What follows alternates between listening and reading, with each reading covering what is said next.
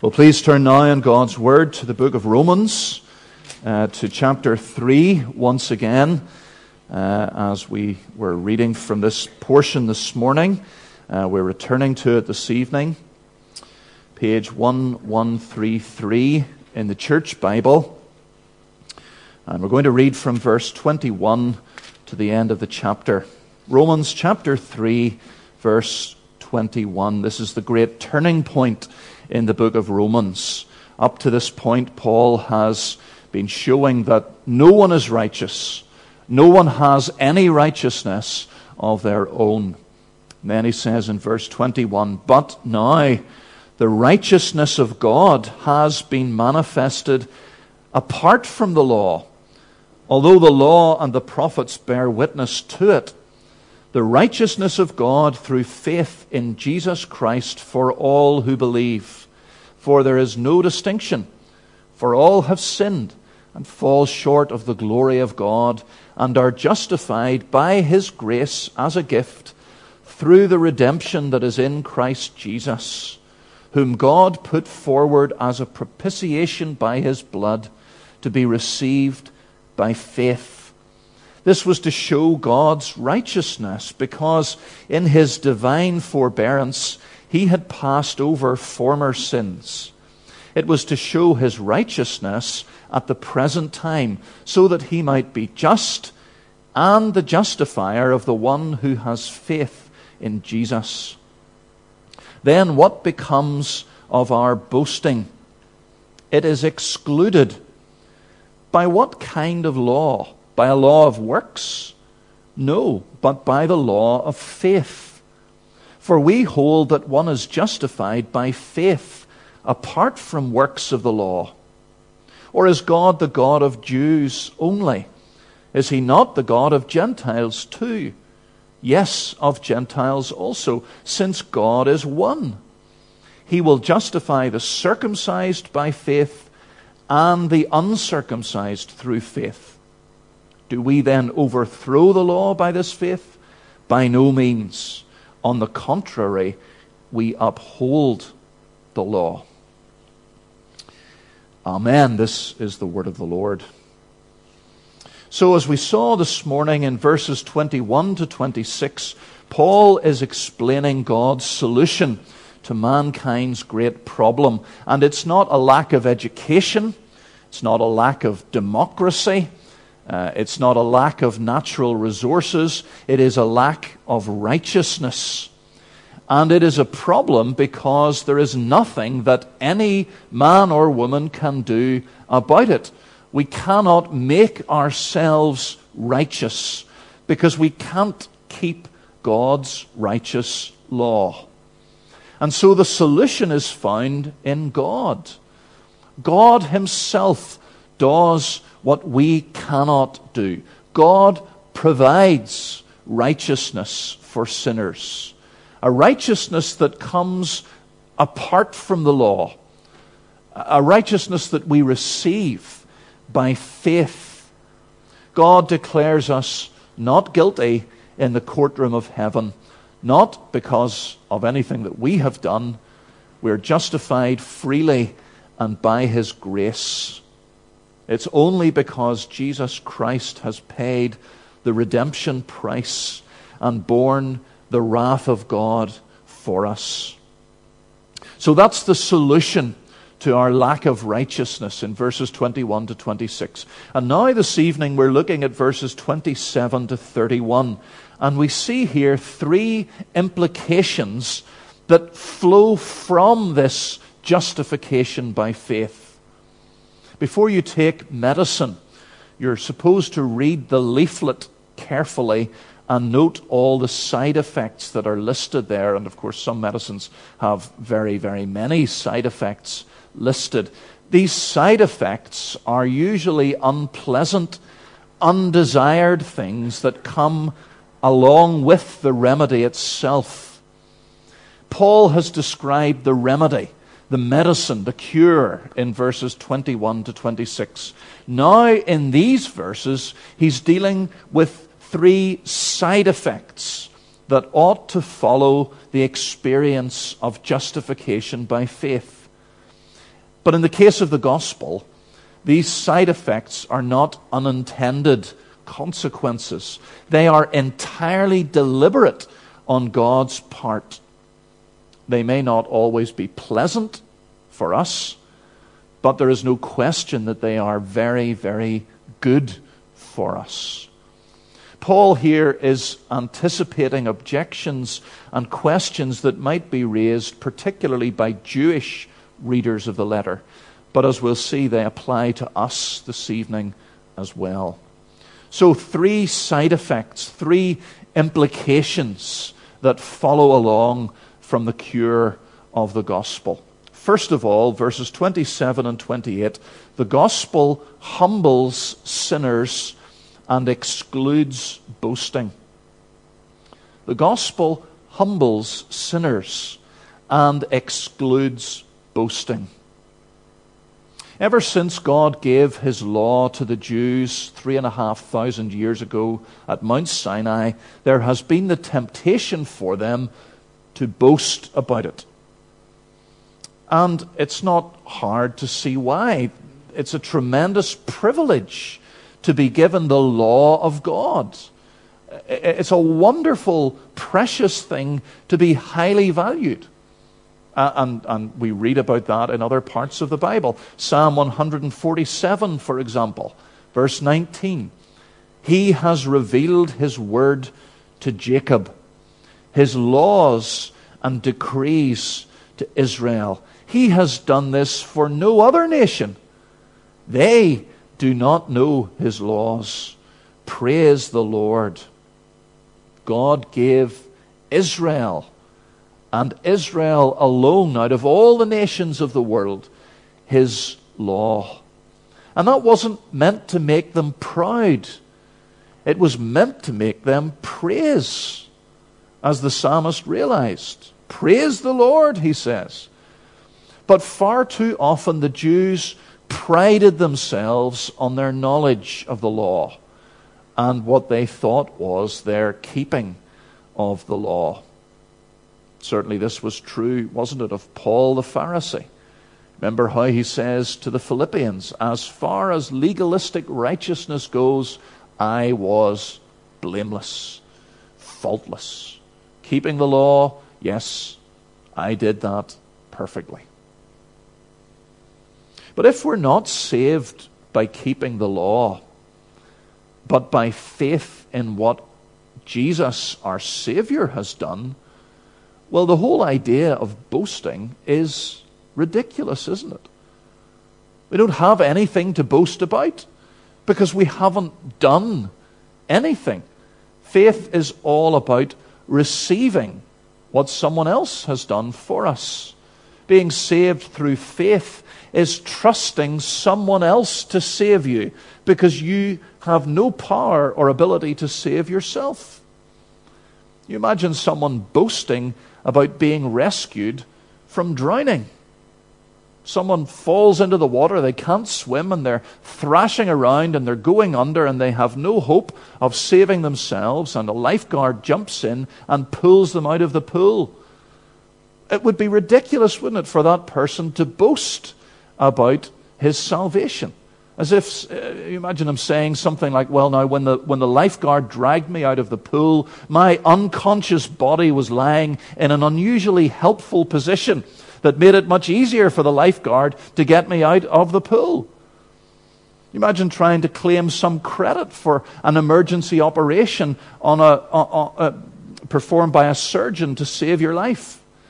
You imagine saying afterwards, well, my perforated ulcer was just in the perfect place for surgery. I really helped the surgeon with the operation by making sure that my ulcer was in just the right place. It's just ludicrous, isn't it? It's stupid. It's bizarre. There's nothing to boast about. You didn't do anything. Somebody else did it all. All the credit belongs to those who rescued you in your helplessness. And it's just like that with the gospel, isn't it? All the praise belongs to the Father, the Son, and the Holy Spirit. We boast in Him. in the Lord, not in ourselves.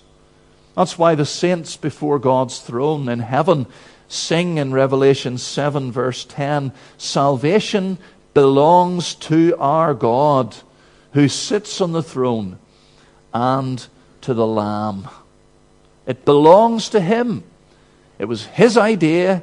He did it. He accomplished it. He applied it. It has nothing to do with us.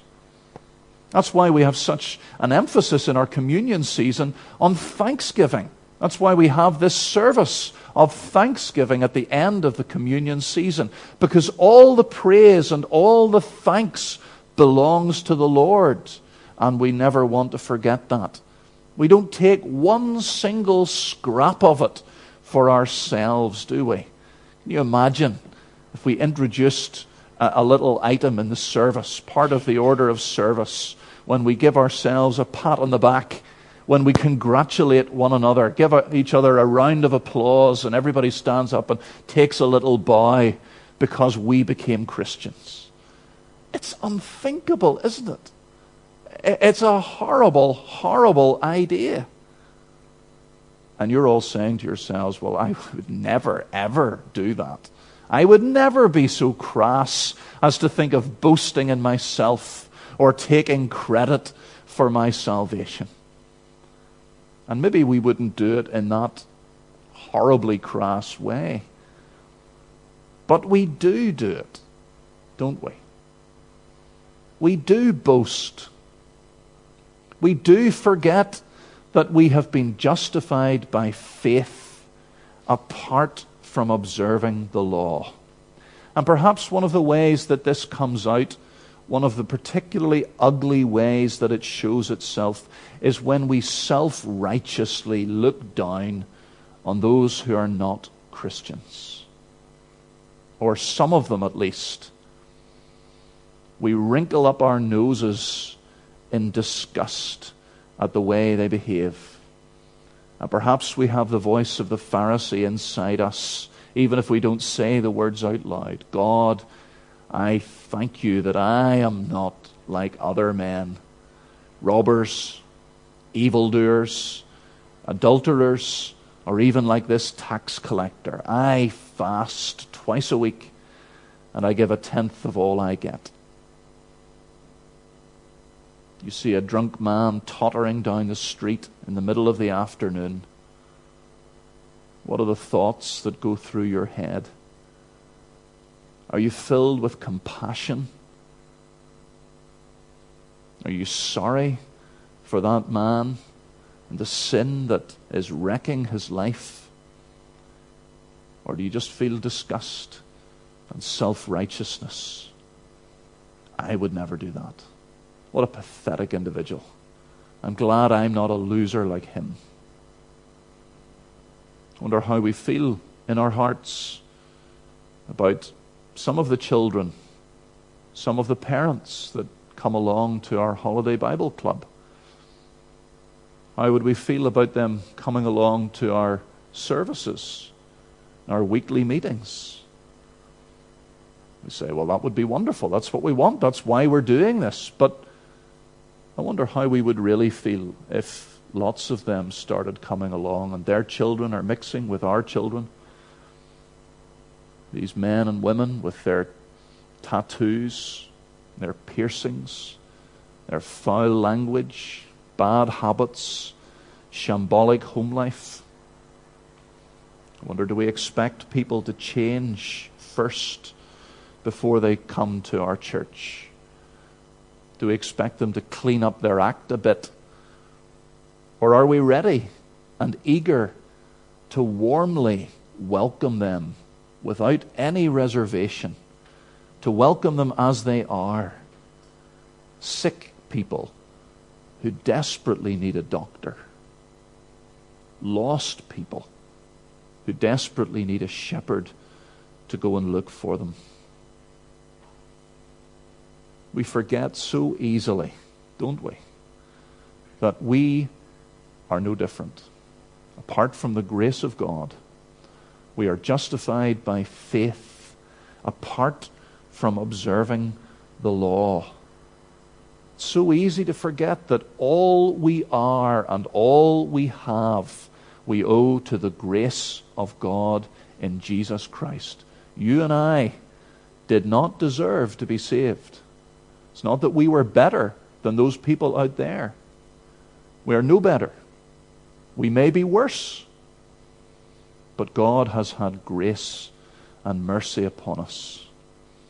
It's so easy to start to think that we ourselves are holy and good and deserve God's blessing.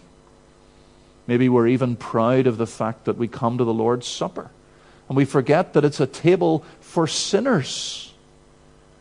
The Lord's Supper speaks of our helplessness and our need for a Savior, our need for someone who will give his life in our place to save us because we are so unable to save ourselves. It's not just the Jews that needed to hear this. Perhaps it's Reformed Presbyterians in 2023 as well.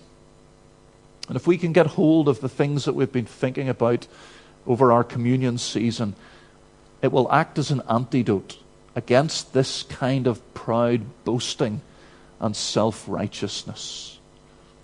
Where then is boasting? It is excluded. No place for it in our hearts. No place for it in our churches. The gospel humbles sinners and excludes boasting. Then secondly, in verses 29 and 30, we see that the gospel unites believers and excludes discrimination. The gospel unites believers and excludes discrimination. Paul continues his attack on this Jewish tendency to boast in their privileged position by brilliantly arguing from one of the central doctrines of the Jewish creed, and that was monotheism, the belief that there was only one God.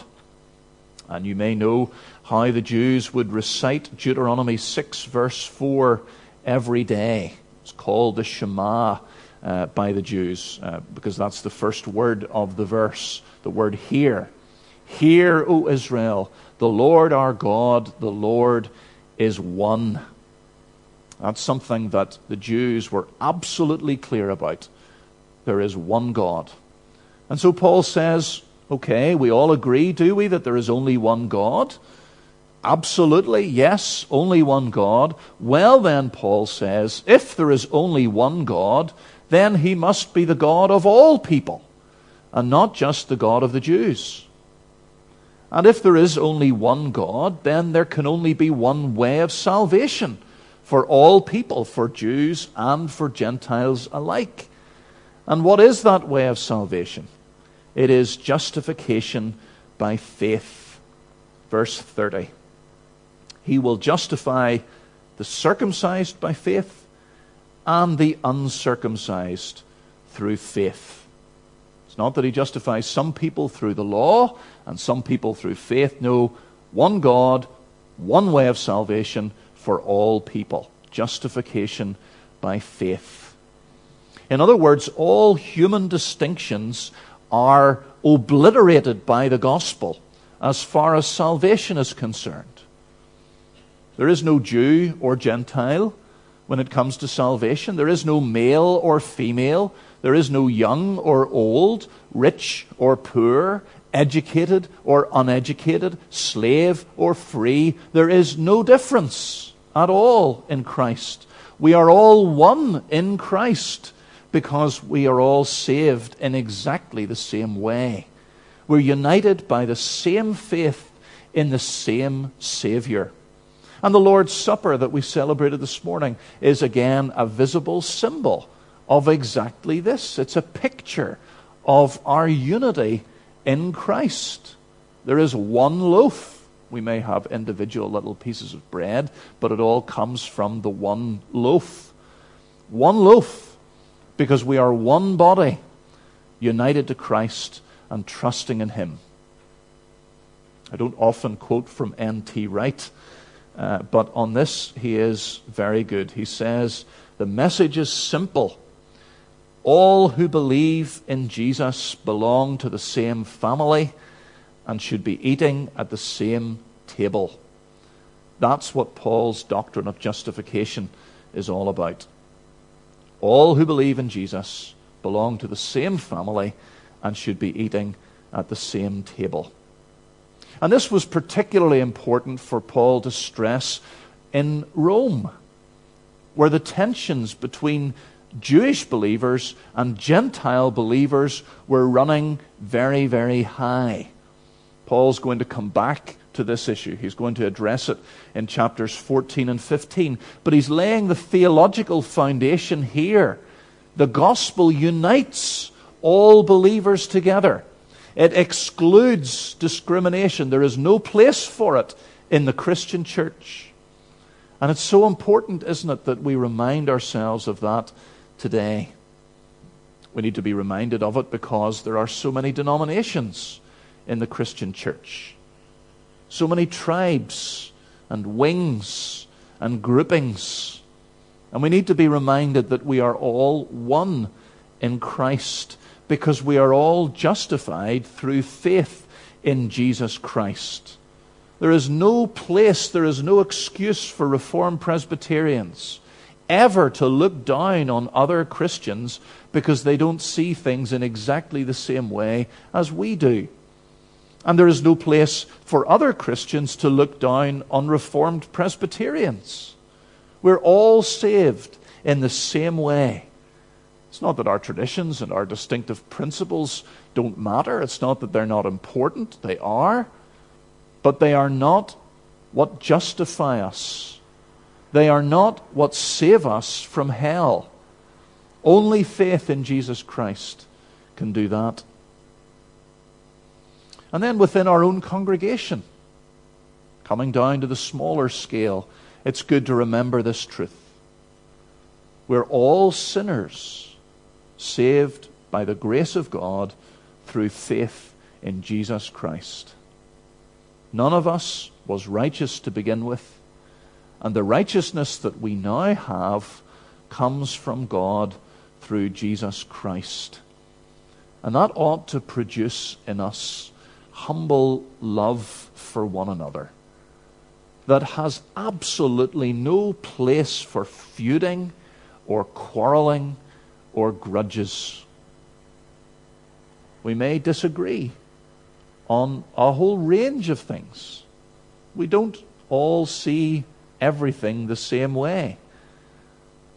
But what is far, far, far more important than any of those controversial things is this awesome reality that binds us all together forever, for eternity, in the deepest possible way.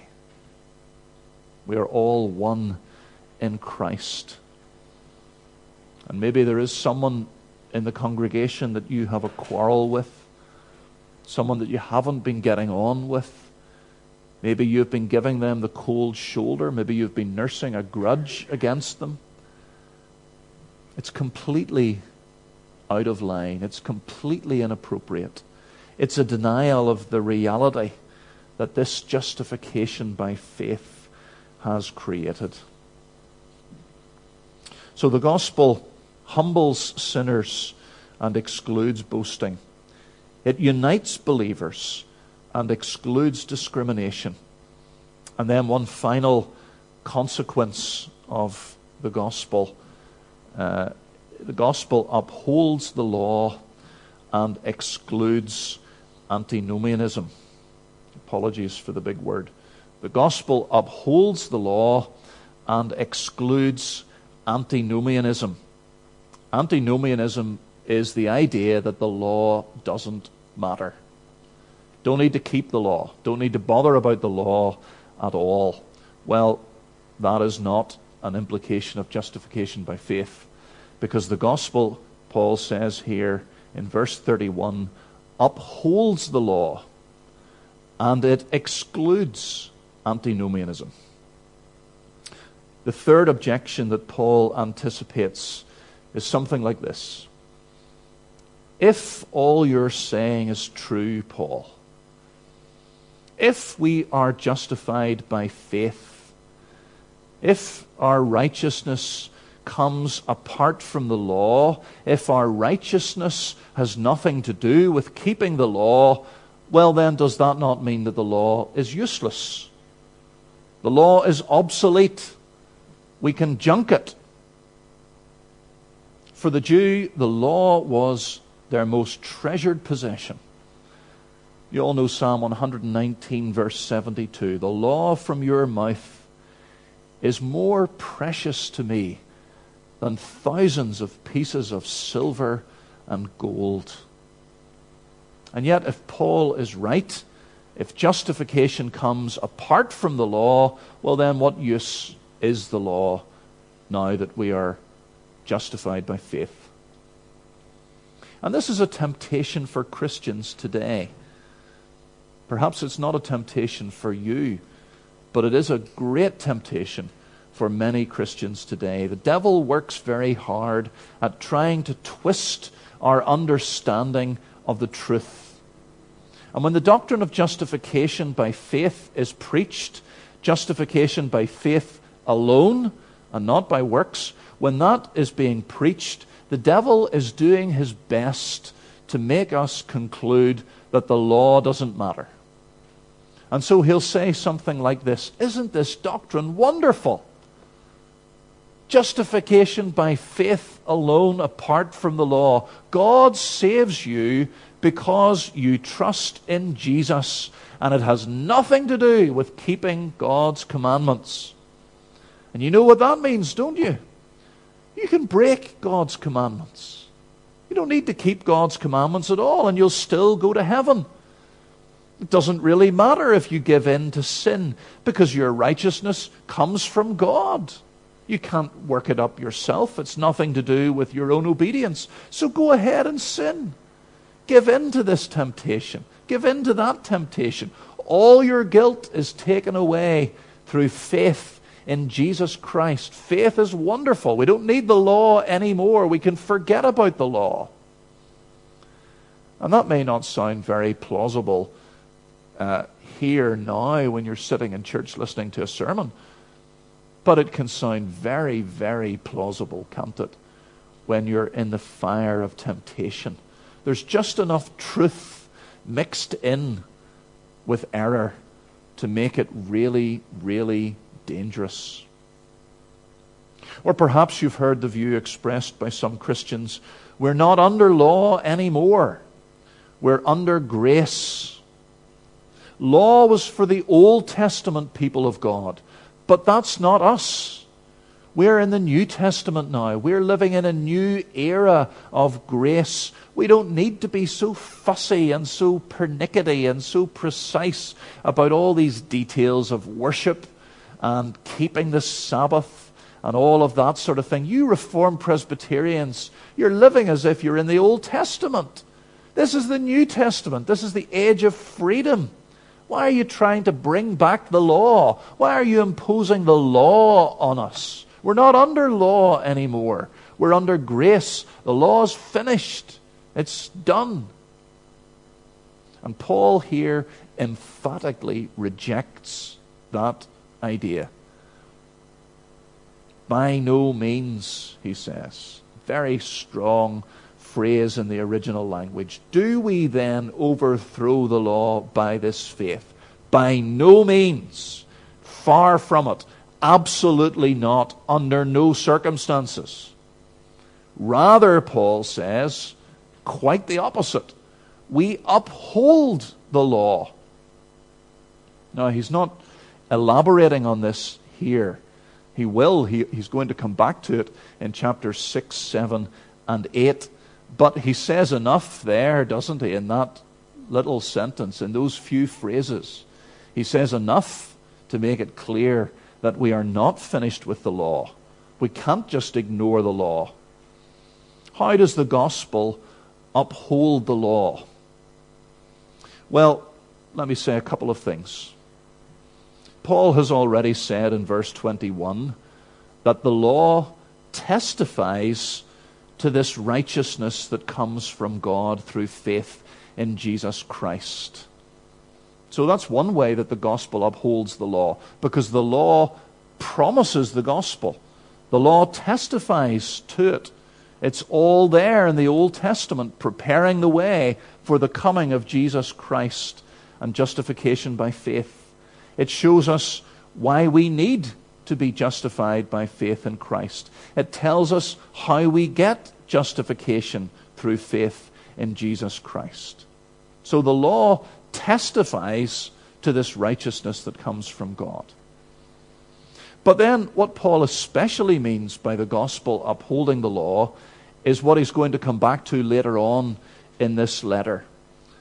That it's only those who have been justified by faith apart from the law who are able to keep the law's requirements. It's only people who have been saved by faith in Jesus Christ who are actually able to keep the requirements of the law. We're not saved by keeping the law, but we are saved for keeping the law. We don't keep the law in order to be saved. Rather, God saves us by grace, and then, having been justified by faith in Jesus Christ, then, because he has so changed us by his Holy Spirit, we are able to begin to keep the law. We don't keep the law to be saved. We are saved so that we can begin to keep the law. Before we were Christians, we couldn't keep the law. Maybe you tried. Maybe you can remember trying before you became a Christian. You thought, I'm going to do what the Bible says. I'm going to live according to the Bible. Martin Luther tried to do that, and it nearly drove him mad, literally, out of his mind. Listen to what it says in Romans 8, verse 7. The sinful mind is hostile to God. It does not submit to God's law, nor can it do so. Before you become a Christian, you cannot keep the law. But after you become a Christian, God gives you a new nature. His Holy Spirit lives inside us and enables us to obey God. And so it says in Romans 8, verse 5, those who live in accordance with the Spirit have their minds set on what the Spirit desires. If you're a Christian, the Spirit of God lives within you, and he gives you the power and the strength that you didn't used to have, so that you can obey God's law. I wonder, do you really understand that? If you're a Christian this evening, you are able to do something that non-Christians can't do. You can obey God's law. That doesn't mean that we always do obey his law, but we can. And that's what the Lord calls us to do. He calls us to walk in the way of his commandments. We're to be perfect as our Heavenly Father is perfect. So far from throwing the law in the bin and just doing whatever we feel like doing, now that we're Christians, we study the law all the more diligently. That's why we're going through the Ten Commandments. It's because the Ten Commandments give us the pattern of how God wants us to live. Jesus says that we are to teach everything that he has commanded. And now that we're Christians, we're able to build our lives on every word that comes from his mouth. And the law shows us how to live a life that's pleasing to God. It shows us the blueprints for a happy, prosperous, God-glorifying life. It's God's manual for satisfaction and for blessing, for our help and for our good. It's all here in the law. And now that we've been justified by faith apart from the law, now we're able to do it. Now we're able to obey it. It brings us peace and freedom. The psalmist says in Psalm 119, verse 45, I will walk about in freedom, for I have sought out your precepts. That's the very opposite of the way some Christians today would talk. They would say seeking out God's precepts and studying the law and preaching the law, that's not going to bring freedom. That's just going to make everybody miserable. Or John puts it like this in 1 John 5, verse 3. This is love for God, carrying out his commands, and his commands are not burdensome. God's law is not burdensome. It's not wearisome. It's a delight because he has changed our hearts and filled us with his Spirit. The gospel upholds the law and excludes antinomianism. So, as we leave our communion season, when we've thought in some detail about how we have been justified apart from the law, let's resolve that we're never going to boast except in the cross of the Lord Jesus Christ who has saved us. Let's resolve here and now that we're going to put an end to all discrimination and feuding with fellow Christians for whom Christ died, whether that is in person or online. And let's uphold the law in true gospel fashion by studying every word of it and building our lives on it. We don't keep God's laws to save ourselves, but we keep God's law because he has saved us and changed us and given us the power to live as he commands. Amen. Let us pray. Our Father, we do thank you again for the gospel of the Lord Jesus Christ, for this glorious truth of a righteousness from God apart from the law. And we pray, Lord God, that as those who have received the cure of the gospel, we pray that these implications, these consequences, these side effects would be more and more true of each one of us. We pray, Lord God, that you would keep us from boasting in ourselves, from all self-righteousness and all the horrible forms that it takes. We pray, Lord, that you would emphasize to us again that we are all one in Christ, that there is no place for discrimination, but that we are united through the same salvation, the same Savior. And we pray, Lord God, that you would keep us from despising and downgrading the place of your law in our lives. Keep us, Lord, ever from that legalism that thinks that we can save ourselves and earn your blessing and your favor by keeping the law. But we pray, Lord, that we will uphold the law, that filled by your Spirit, we will seek to walk in the paths of your commandments and so know your peace and your joy. Lord, help us, we pray, to do these things, to practice these things in this coming week. And now may the grace of the Lord Jesus Christ, the love of God, and the fellowship of the Holy Spirit be with you all. Amen.